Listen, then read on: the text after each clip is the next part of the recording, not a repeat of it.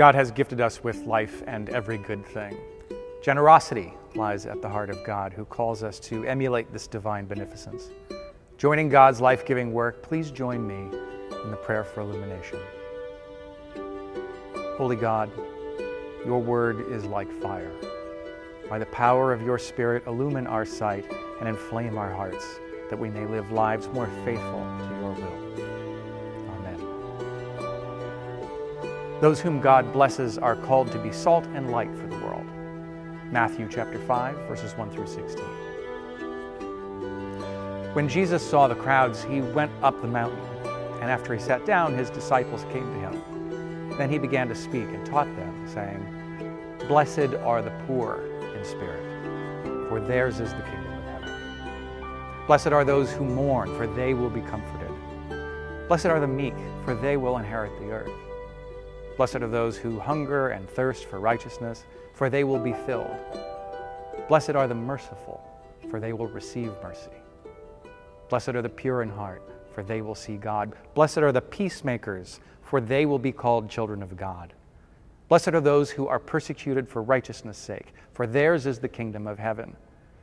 Blessed are you, when people revile you and persecute you and utter all kinds of evil against you falsely on my account. Rejoice and be glad, for your reward is great in heaven. For in the same way they persecuted the prophets who were before you. You are the salt of the earth, but if salt has lost its taste, how can its saltiness be restored? It is no longer good for anything, but it is thrown out, trampled underfoot. You are the light of the world. A city built on a hill cannot be hidden. No one, after lighting a lamp, puts it under the bushel basket, but on the lampstand, and it gives light to all in the house. In the same way, let your light shine before others, so that they may see your good works and give glory to your Father in heaven." For the word of God in Scripture, for the word of God among us, for the word of God within us. Thanks be to God. Some years before COVID struck, I received an anonymous letter from someone who frequented our sanctuary here. It begins, "A note for Stephen Bauman, senior minister at Christ Church. I'm writing to tell you how your church has made an impact on my life for the last 7 years.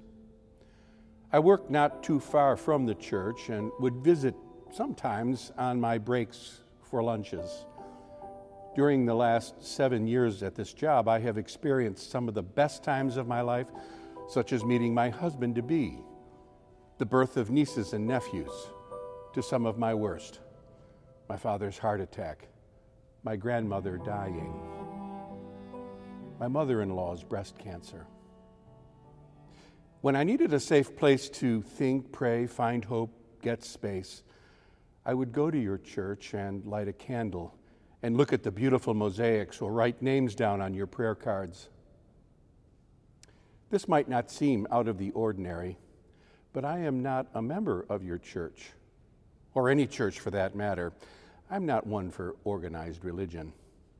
But I do like churches for their community aspect, their refuge, their being a gathering place for hope. I have found all those things at your church, and now that I am moving on to a new chapter in my life, I wanted to say thank you and would like to make this anonymous donation. Thank you to your church for being a place of happiness, hope, and solace. My dear friend also found the road to your church when she moved to New York, and she and I would discuss what a special place it is from our two different worlds, perspectives, faiths. I told her I wanted to thank your church for years now, and now that I will not be here much anymore since I'm moving on to a new career, it's time I did it. So there it is, a nutshell of how your church has been an important place to me, and I thank you for that.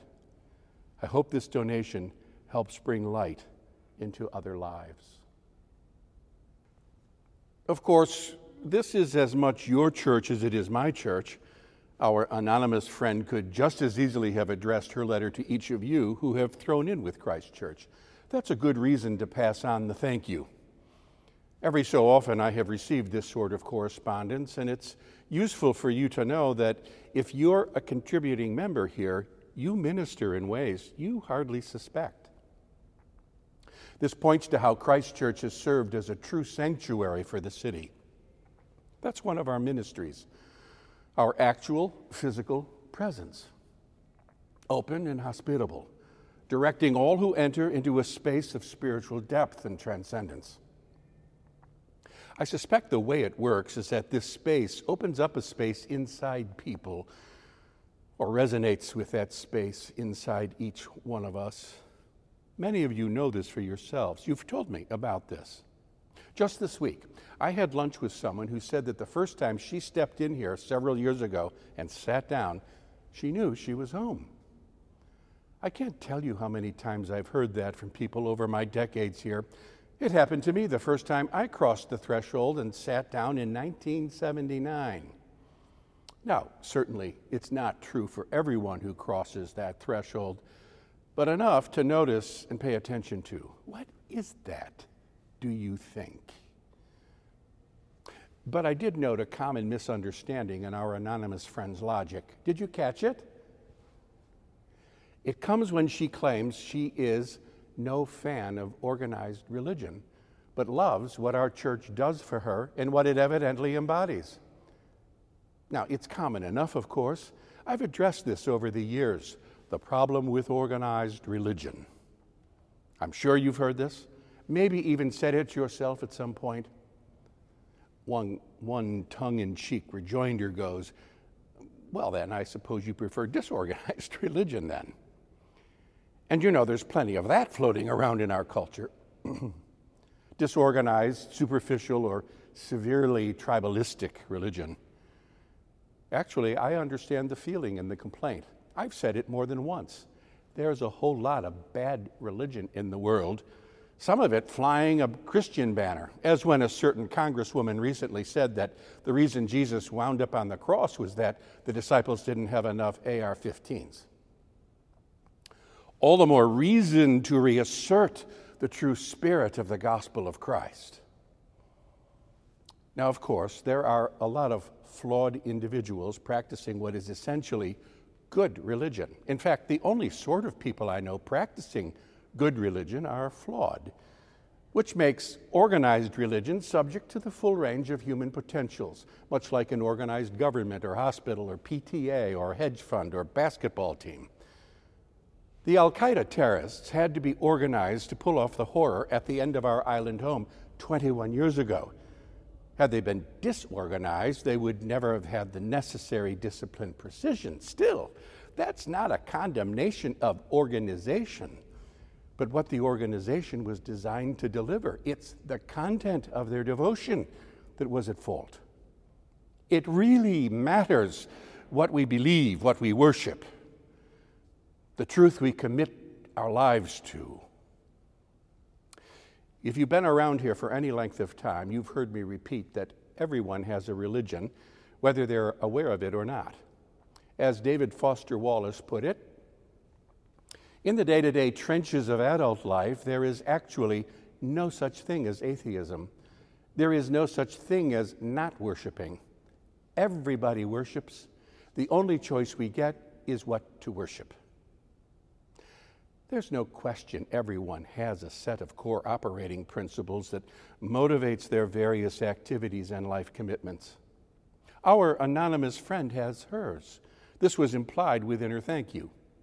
No question, she was susceptible to receiving what we offer here. I can say this because what we offer is embedded within these very walls, and she deeply appreciated the hospitality of this sanctuary. And these walls reflect an astonishingly long trajectory of human history.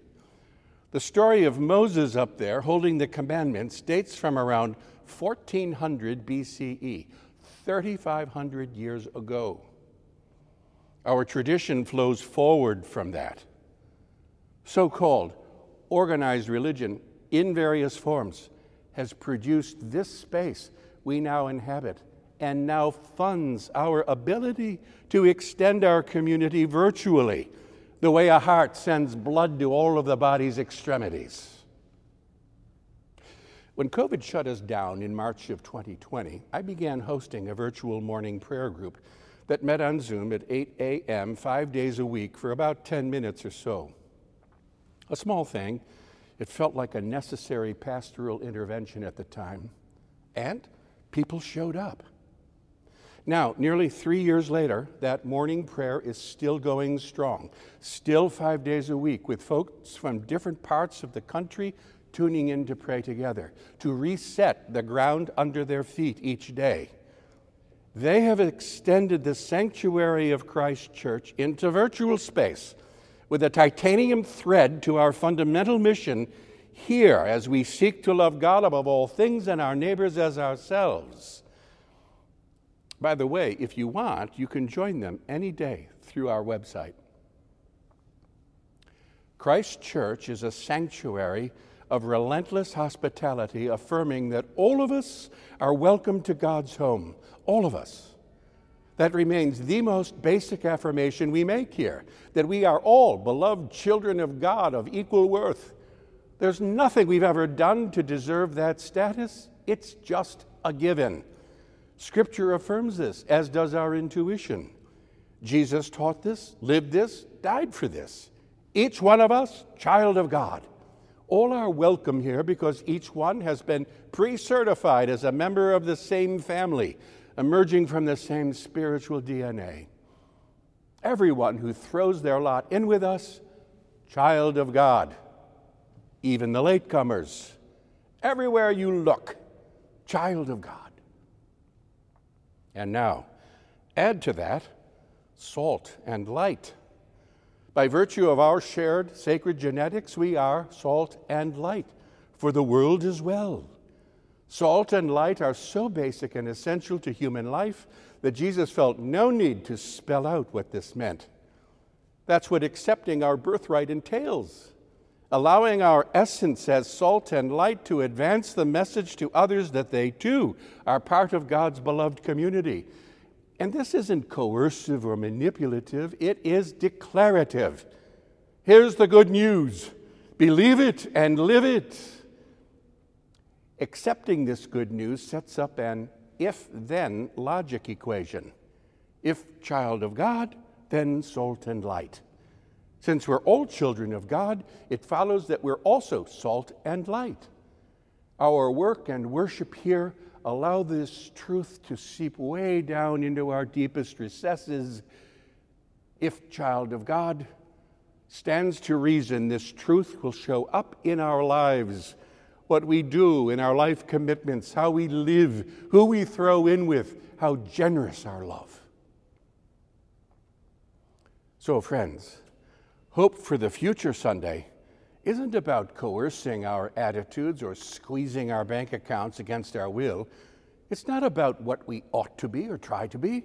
Instead, it's a moment to acknowledge, to declare who we are, to boldly assert our identity, our birthright, and our work, to affirm the astonishing diversity of our family, embracing our siblings who share the same spiritual DNA.